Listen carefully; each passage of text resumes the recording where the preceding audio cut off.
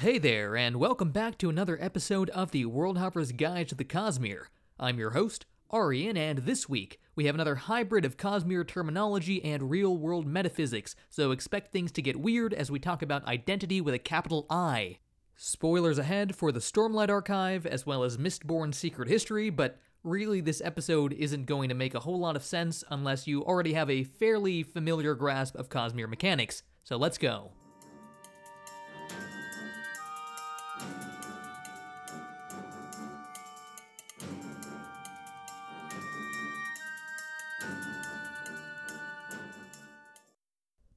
Identity is a tricky thing in the Cosmere because it's used as a specific technical term as well as a more general one. For the beginning of this episode, we'll talk about the specific spiritual identity with a capital S and a capital I, the attribute that is shared by all things in the Cosmere, which interacts with investiture and connection in a variety of magical ways. Later, we'll talk about personal identity of a person in general, what it means basically to be the same person I was yesterday. For now, though, we'll start with the closest thing we have to a dictionary definition, the Coppermind. So, per the Coppermind, identity is a spiritual attribute within the Cosmere that demarcates one from being another for the purposes of investiture. It acts as a sort of spiritual DNA, and it functions together with connection in order to form a link to various forms of investiture. This definition gives us a good anchor point for what identity is doing. Fundamentally, it relates to investiture. Identity is a spiritual attribute that's not very well understood, but it acts as a buffer in a lot of magic systems, a unique personal key that unlocks certain magical attributes. A ferrochemical metal mine, for example, can only be tapped by the person who stored the attribute in the first place. That is, if another ferrochemist tried to use the metal mine, they wouldn't be able to because their identity is the wrong key for the lock. The same thing happens when an awakener stores breath in an object. Only the person with the same identity can then retrieve the breath. Or it might be better put to say that a person with a different identity cannot retrieve the breath, because we'll get into the specifics of why that's different later.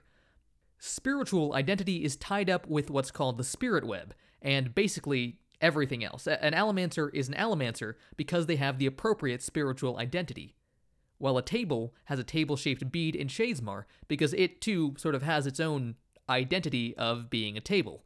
That said, living things, and especially sapient thinking creatures, are privileged in some way. Their identities are constantly changing and growing, shaped by the various physical and cognitive factors in the world. They are therefore represented in the cognitive realm as lights, rather than as beads or shadows. Now, with all that said, spiritual identity can get messed around with in a lot of interesting ways, especially, as you'd guess, with magic systems. Soulcasting naturally uses the surge of transformation to change objects in the physical realm. Stones can be turned to grain, bodies to stone, and, at its most extreme, entire people can be turned into smoke and crystal, as shown by Jasna Kholin brutally killing several thugs in Kharbranth. Obviously, soulcasting requires a significant effort of will, as shown most obviously in the joke that you're all waiting for me to make. Yes, the almighty stick could be fire, but Shallan is unable to convince it to transform its identity. Notably, the wording on the Coppermind and in words of Brandon is a little slippery about the nature of soulcasting, with the word identity not actually appearing in the wiki entry for that magic system. But I'm pretty sure that's what has to be going on. When you're changing things in the Cosmere, you're changing their identity. But anyway, forgery is the other magic system that interacts with identity on an obvious surface level. A soul stamp is placed on an object to rewrite their cognitive and spiritual history. This is easiest to do when the change is something that's plausible, something that's closer to the object's existing identity. It's easier to make a rotting table look like a polished one than it is to make the same table look like a sword. As a consequence, forgers are particularly realmatically aware, which gives rise to this quote from Shay in The Emperor's Soul. All things exist in three realms, Gautona. Physical, cognitive, spiritual. The physical is what we feel, what is before us. The cognitive is how an object is viewed and how it views itself. The spiritual realm contains an object's soul, its essence, as well as the way it is connected to the things and people around it. A soul stamp on a person lasts only for a day or so because of the aforementioned point that privileges humans over objects. Their identity is shifting and growing every day, every moment. Healing magic in the Cosmere works by a similar limitation. You heal up to your ideal spiritual self, filtered through your cognitive sense of identity. If a wound is an obvious aberration, like you just got shanked in the gut or received a tattoo, then healing magic like the Surge of Progression or Feruchemical Gold will work on you and undo whatever it is. But if you accept the injury or change or whatever you want to call it as a part of yourself, like a finger that got cut off 20 years ago or having bad eyesight since childhood, healing won't help you. The Lopen from Stormlight was able to heal his missing arm because he never stopped seeing himself as the two-armed Herdazian.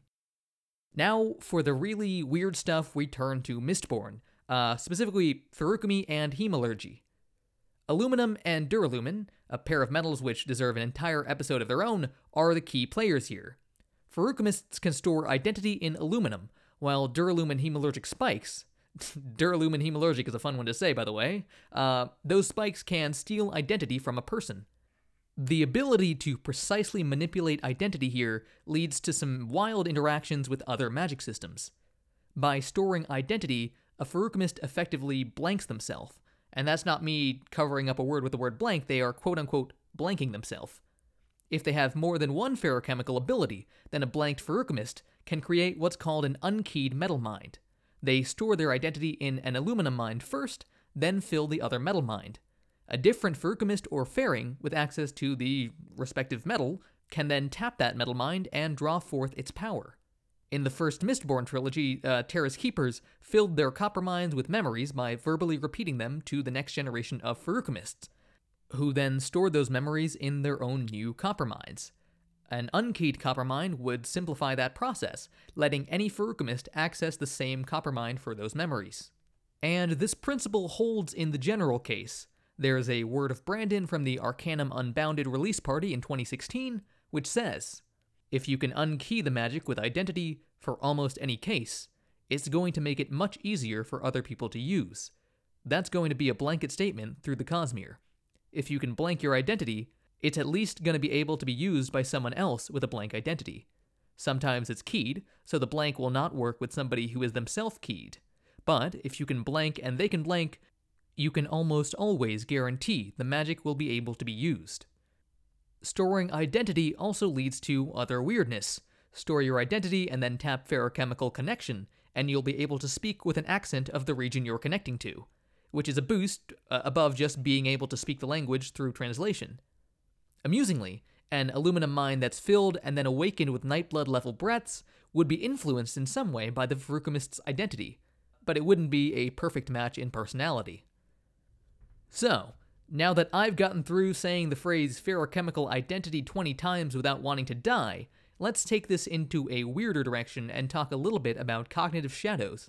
We did an entire episode on cognitive shadows, but to recap, a cognitive shadow occurs when a person dies, and a significant influx of investiture, presumably on the cognitive realm, fills them to the point of achieving sentience. In a way, spiritual identity provides a framework that can then be filled in by the investiture, creating the, quote, shadow of a person that can maintain their personality and memories. We see this occur with the Returned on Nalthis and the Heralds on Roshar, but those are special cases because they actually have found a way to regain bodies on the physical realm. This also happens to some extent on Threnody, where the Forests of Hell have the Shades, but those are not quite physical entities and they don't really bear any resemblance to the people who died, so not really. The most striking case of this happening kind of in its purest form is what we see with Kelsier in Mistborn Secret History.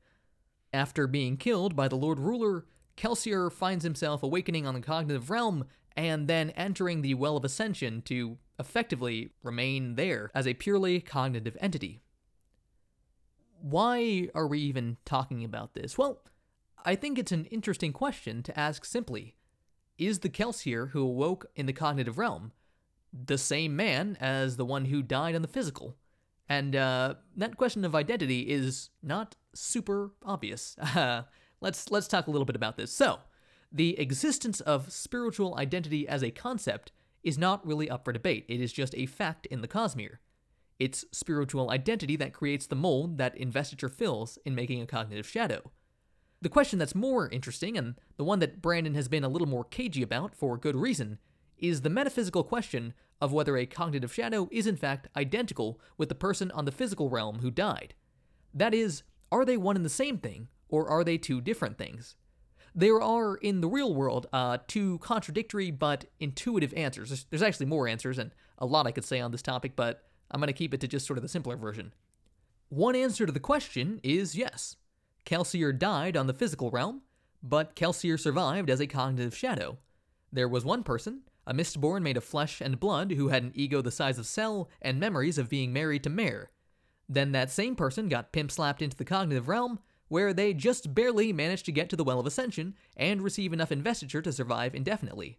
That person has the same ego, the same memories, and the same name. It's Kelsier. Now, the other intuitive answer is no. That person is not the same. He might think that he's Kelsier, but he's obviously not the same person. Why? Well, Kelsier was made of flesh and blood. Kelsier's cognitive shadow is made of investiture.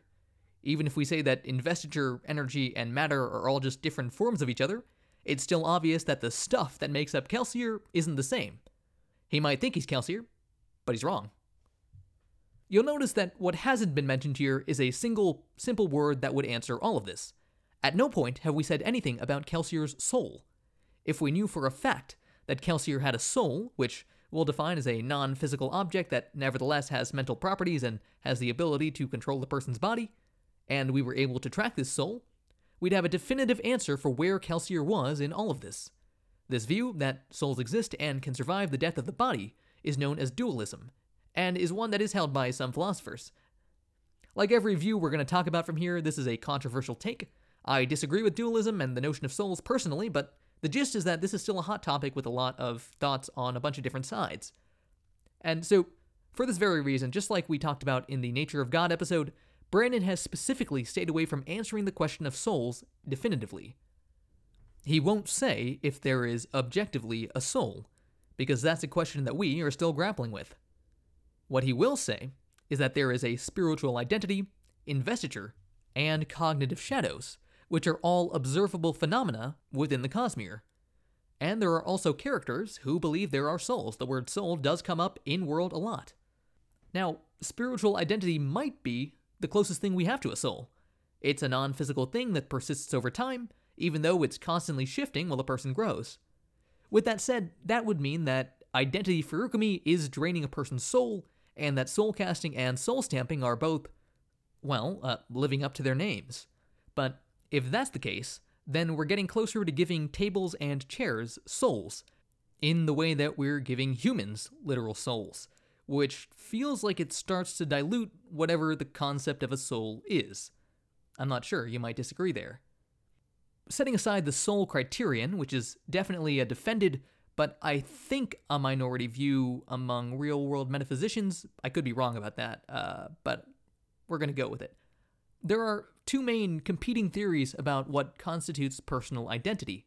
The first is the psychological criterion, and the second is the biological criterion. These two views align with the intuitive reactions to the Kelsier situation that I mentioned earlier. The psychological criterion is of a sort endorsed by John Locke, which holds that I am identical with my psychology, my memories, my characters, my beliefs. What makes me identical with me as a baby is the fact that I have a series of overlapping memories. I may not remember being a baby, but I remember myself yesterday, who has memories of me from the day before, who has memories of myself from the day before, and so on and so forth. The view, if you believe it, leaves open the possibility of digital immortality through uploading your consciousness to a computer, if that technology ever becomes available. As a downside, it means that I do not survive total amnesia. Once those memories are gone, I am gone. What does this mean for Kelsier? Well, the cognitive shadow looks like Kelsier and monologues like Kelsier, so it's Kelsier. Hooray! The biological criterion, meanwhile, holds that I am identical with my body. If my memory is wiped, I still survive as long as my biological organism continues to live. If this criterion is true, I survive amnesia, but I don't survive things like teleportation or uploading my consciousness. In this case, Kelsier dies, and a distinct individual with Kelsier's psychology arrives in the cognitive realm made of investiture. Now, to this person, they are absolutely continuous with Kelsier. They have all of his memories, they remember what he remembers, and they remember dying. But this view says that shouldn't be particularly comforting to Kelsier in the moments before he dies. After all, why does it matter to him that someone else who thinks he's Kelsier is about to be walking around on the cognitive realm? He is about to die and cease to exist. In the case of cognitive shadows, then, the body obviously dies, but investiture fills the spirit web in a pattern that is psychologically continuous with the living human on the physical realm. The biological criterion says that I am the hardware, the physical body, or the investiture, but not both. The psychological criterion, meanwhile, says I am the software, the memories, the beliefs, the thoughts, and that can proceed and survive in different ways. There are some interesting metaphysical theories that kind of shed some light on this puzzle. Four-dimensionalism is one, the idea that all times exist and objects extend through time in the same way that they extend through space. So I'm not just a 3D object, I am the 4D object, bounded on one end by the time I'm born and another end by the time I die.